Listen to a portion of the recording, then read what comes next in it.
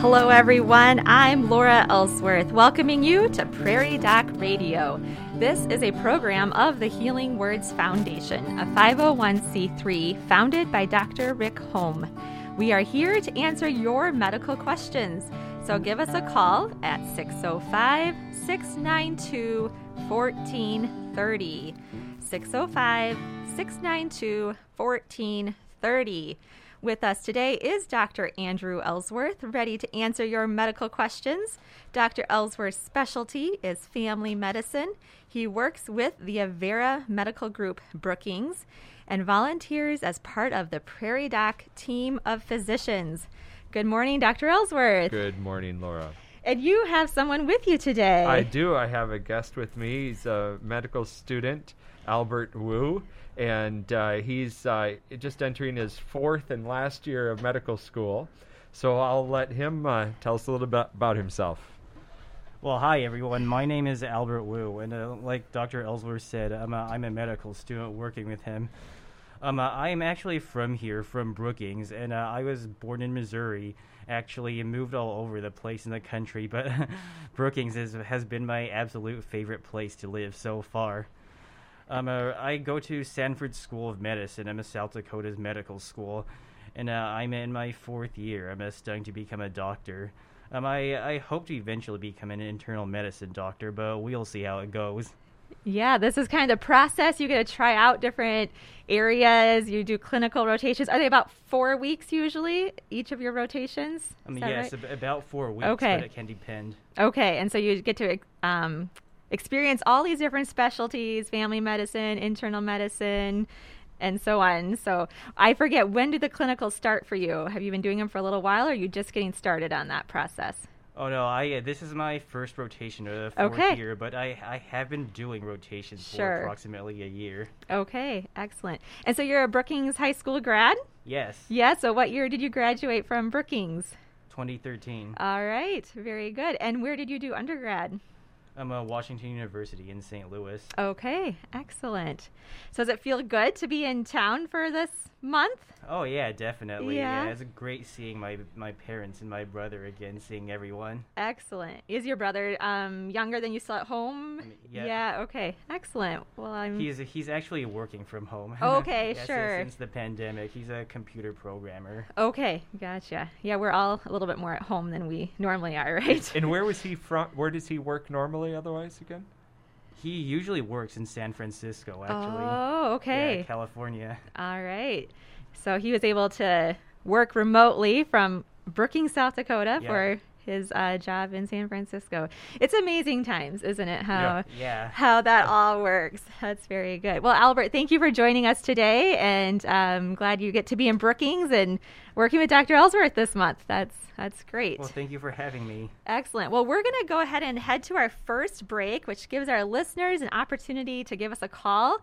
So if you have questions for Dr. Ellsworth, you may give us a call at 605-692-1430 with any medical concerns you would like us to address. We will return following this informative message from the Avera Medical Group. Shingles, also called herpes zoster, is a painful rash disease.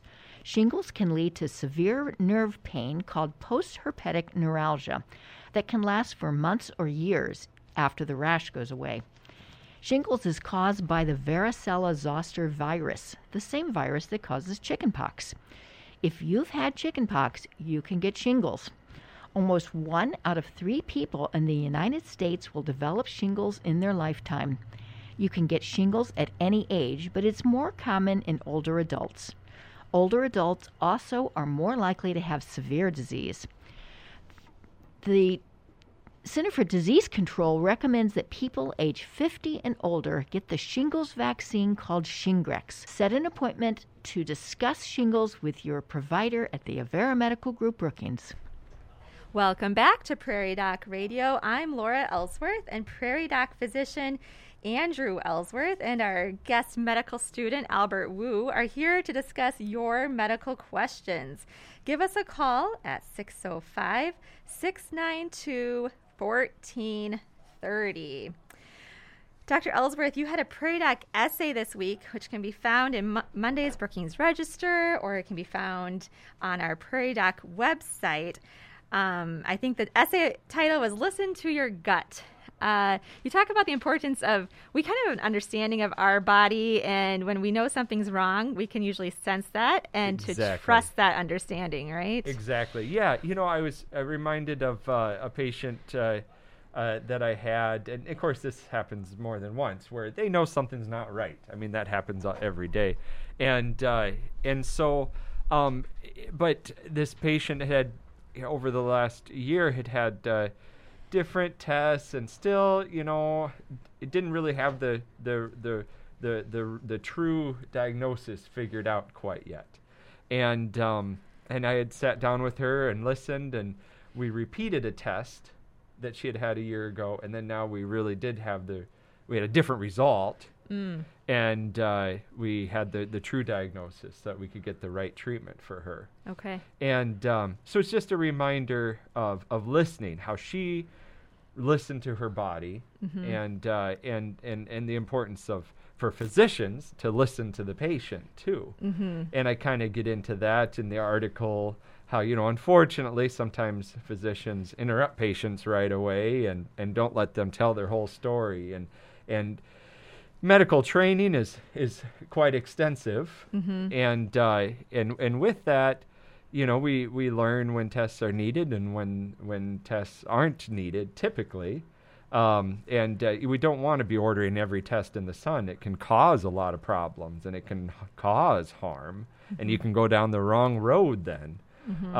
But hopefully during their medical training, doctors have also learned the importance of listening to the patient. And it's just always a good reminder for us once in a while how important that is. Yeah, both as physicians, but also as patients. As patients, for us to listen to our bodies. And just as husbands and wives. Yes. And yes. And friends and family to listen to each other. And maybe we don't need to be talking. Maybe we need to be listening. That's a good point. Albert, I'm curious, your experience in medical school. Do you feel like listening is something that's really emphasized? There's so much book knowledge you all have to absorb and take in and learn. But do you feel like in medical school that listening is an important part of the education process for you? Oh, yes, definitely. I feel nowadays it's emphasized a lot more than in the older days. We do have to do a bit of book learning at first in the first 2 years, but after that, it's pretty much all seeing patients, talking to them, listening to them, and getting their story, which I feel is a really great experience and really teaches you how to listen to them, how to interact with patients, and generally just how to be a good doctor, because being a doctor is just so much more than just the science, just the medical stuff inside your head. If it was just examining patients and doing lab tests without listening to them, that's basically being a scientist, not a doctor.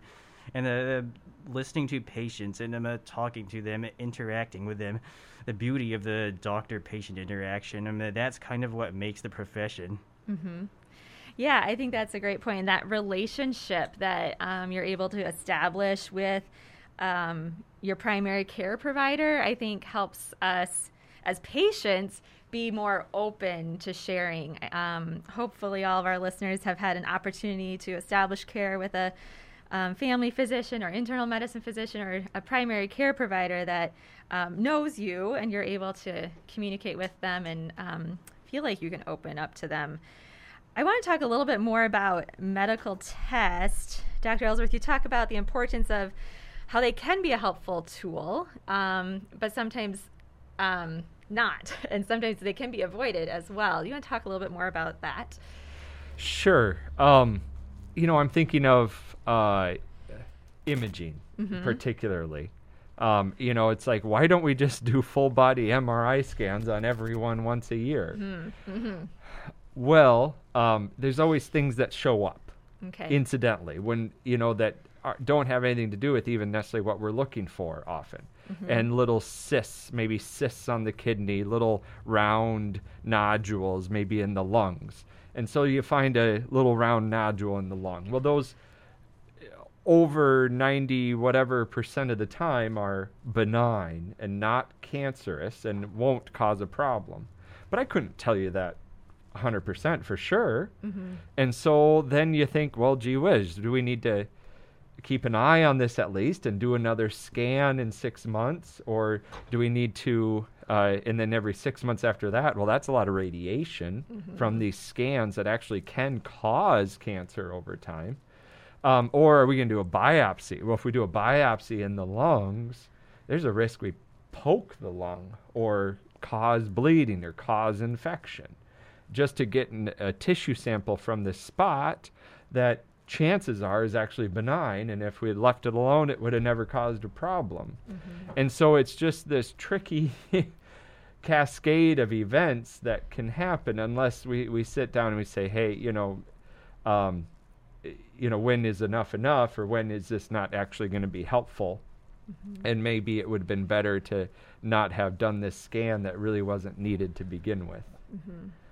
Yeah, so a helpful tool, but needs to... So that, exactly. Not always needed. There are tools, and you got to have the right tool for the job, and we don't necessarily just want to order every test for every problem.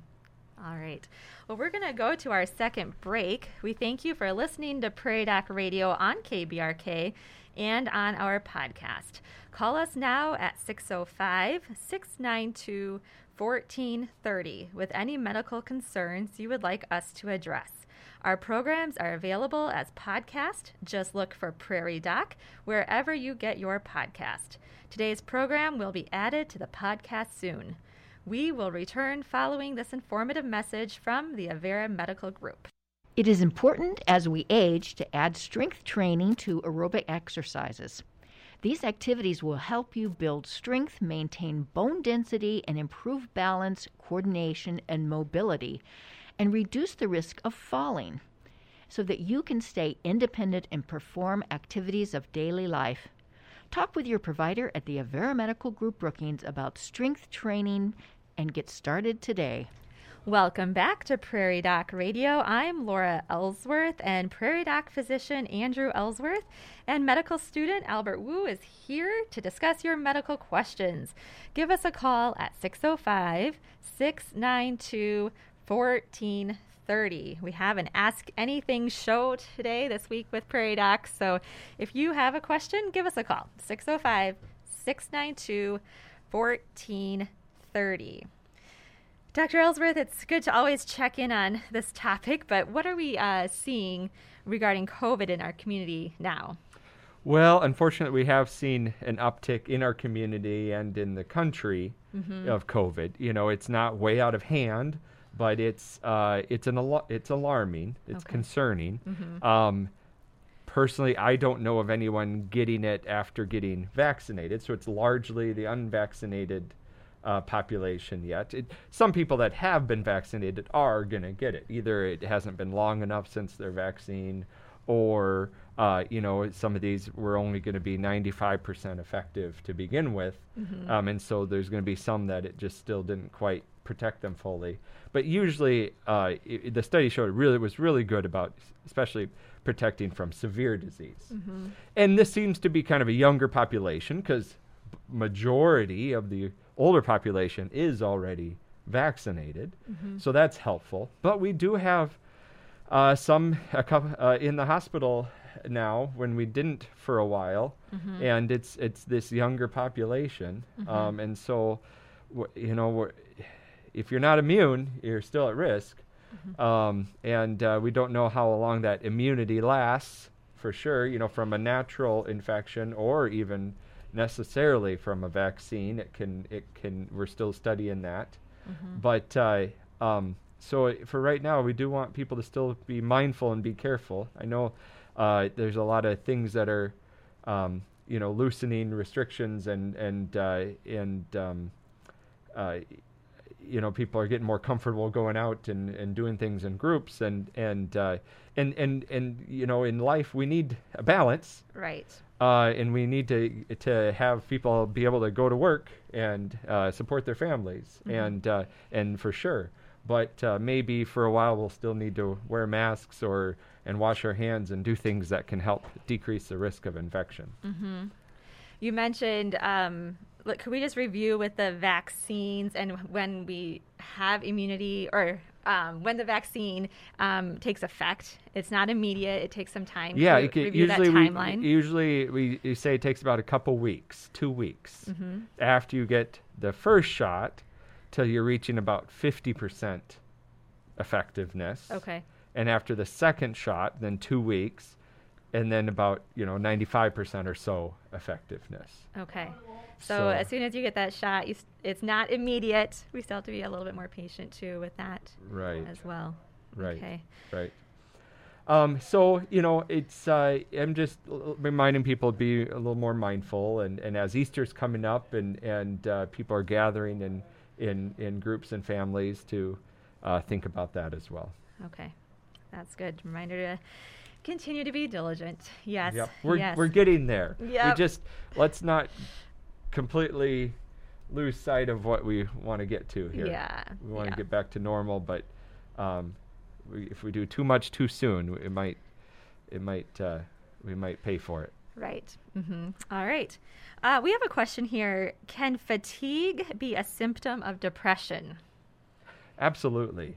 Yeah. Especially that fatigue where they may be in bed all day long or just really tired, or not motivated, or finding they're sleeping a lot and still not feeling rested. Now, there can be other things going on too, and that's something that your doctor may want to look into with you as other causes. Could you be anemic? Could it be your thyroid? Could it be sleep apnea, or other factors? But certainly, if it also ties in with feeling down, depressed, or hopeless, or loss of interest in things that you normally like to do, or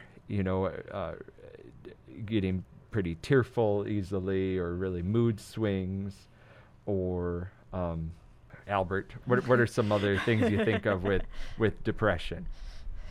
Oh, some other things with depression that can come up are, well, there's obviously the general feeling of sadness, but a lot of other things you wouldn't expect with depression, like changes in activity level, and especially changes in appetite. Some people will feel like they have no appetite, while some people will eat even more to kind of make their troubles go away and feel better. And another thing that can happen is that patients can have changes in sleep. A lot of people, once again, it honestly depends on the specific person, but there will be people who can't sleep at all, and then there will be some people who, like Dr. Ellsworth said, will just stay in bed all day because they simply don't have the energy, don't have the feel good willpower to get out of bed. Excellent, yes. And so those are all warning signs. Irritability as well, I'd say, getting angry easily. So what should someone do if they are experiencing some of these signs or symptoms and they feel like they may be depressed? What would be some first steps for them? Reach out and get help. Talk to someone and make an appointment with someone, with a doctor, with their primary care physician, provider, to talk things through and see what we can do to help. And what are some of the things you might be able to do to help? Yes, so often recommend counseling, getting in with a counselor. It can really help to kind of talk through things and process things. Exercise is very helpful. Getting out, getting some fresh air, getting the blood flowing sometimes it's hard when you don't have that motivation to get that going, but if you can make it happen a few times, you get that habit going, that can really help the feel-good chemicals in the brain with exercise and activity.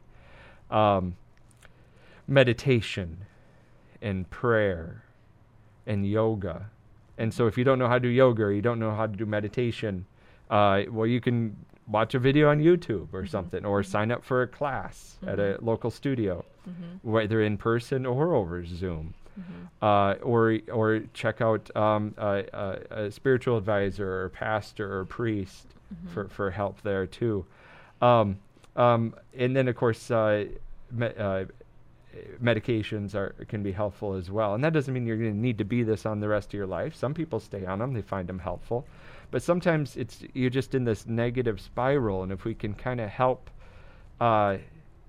increase the serotonin or other good chemicals in the brain that help you feel better, if we can help jumpstart those a little bit and help get things feeling better, and then you get on a positive spiral or a positive loop, it just really, really can help. And it takes time, though, one day at a time. But just knowing that someone's there to care for you and help you, it can really be helpful. And then there's the 211 number that people can call for help, especially if it's in the middle of the night or they want to be anonymous or something, to talk to someone, or if they're thinking of hurting themselves. It's a good idea to call that 211 number, or the National Suicide Hotline, 273-TALK. Yes, right. Yeah, it's a great resource. 211 is a number, yes, that you can call for free from your cell phone, your home phone, and there's someone there, always there to answer your call and talk with you. So that's a great resource. And they can connect you with different resources, too, if you need help with something. Yeah. And you might think, well, I need to get in with a psychiatrist. And that very well could be helpful. But, some psychiatrists are perhaps only in Sioux Falls, and you may need to wait several months. And really just starting with a local provider is usually adequate and helpful. Okay. And you don't need to wait. I'm thinking spring is coming, but it doesn't quite feel here at the moment. It's kind of been a long winter. Are you seeing, with COVID and all the different stresses in our lives and the winter season, are you seeing that this has been a concern? Yeah. It's really catching up to people, the lack of interaction with colleagues from so many people having to work from home. And or over Zoom, and the less social interactions, less group activities, and or some people losing their jobs, or drastically having to change their job that they really enjoyed, has been really hard on a lot of people, and so. Not saying that any one of those things that we talked about is going to help solve the underlying problem. That we still need to work on those things, and that's why we want a healthy economy, and why we want to get back to normal, and why we want everyone vaccinated, so that way we could get in groups again, and without putting too many people at risk. And so we're getting there, but we really want to reach out to our fellow man and give each other support. Okay. Well, it's time for us to go to our final break. We thank you for listening to Prairie Doc Radio on KBRK and on our podcast. Give us a call at 605-692-1430 with any medical concerns you would like us to address. We will return following this informative message from the Avera Medical Group. Stroke is the 5th leading cause of death in the United States.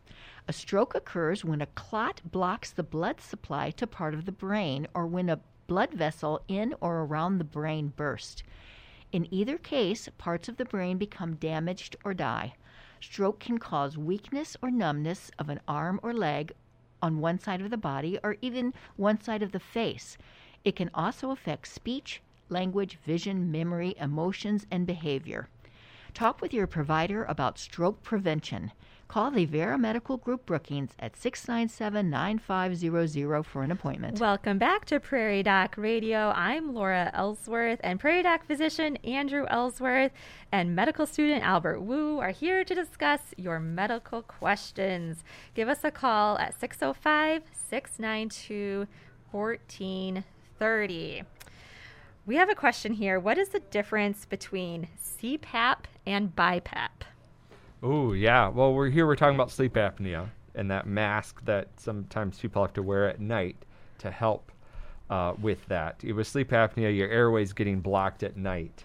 And oftentimes people will snore, but not always. Mm-hmm. And then sometimes they'll pause in their breathing because it gets blocked. And then their oxygen levels can go down.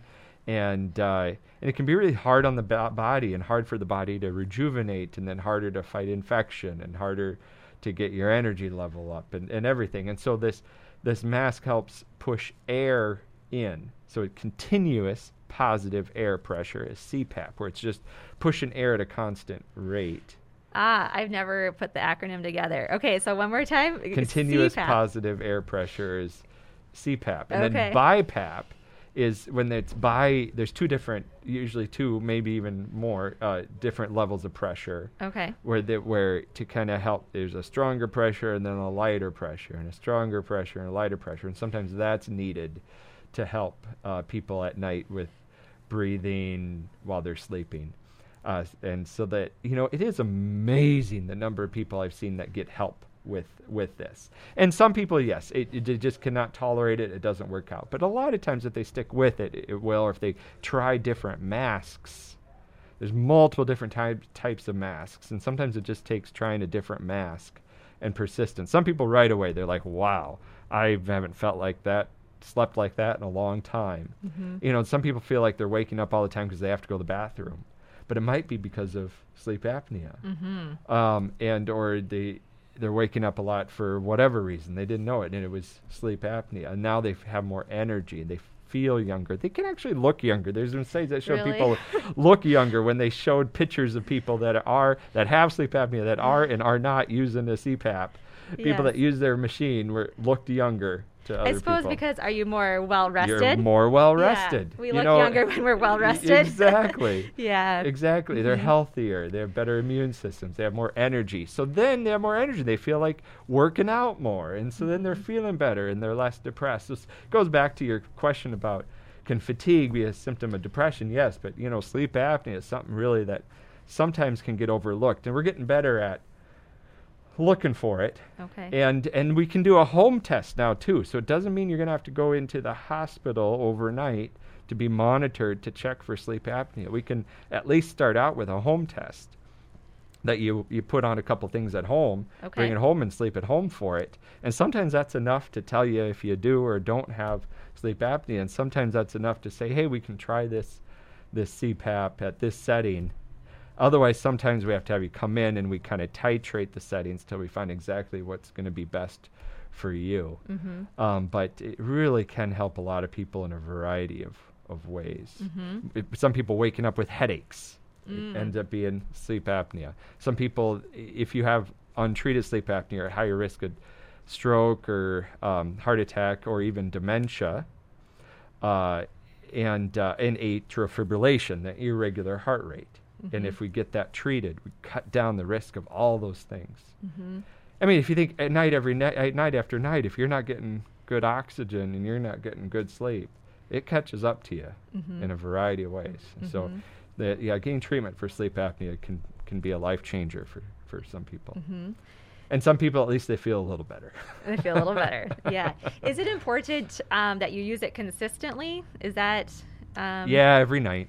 Okay. Yeah. Sometimes people feel like, oh, I'm going to go on a hunting trip or whatever, or vacation. I'm not going to take it with me. And then they're like, yeah, I did that one time, and I realized I'm taking it with me next time. Yeah, and they have all sorts of good travel options now with those. They're portable, that the units are getting smaller and easier to transport. Gotcha. Very good.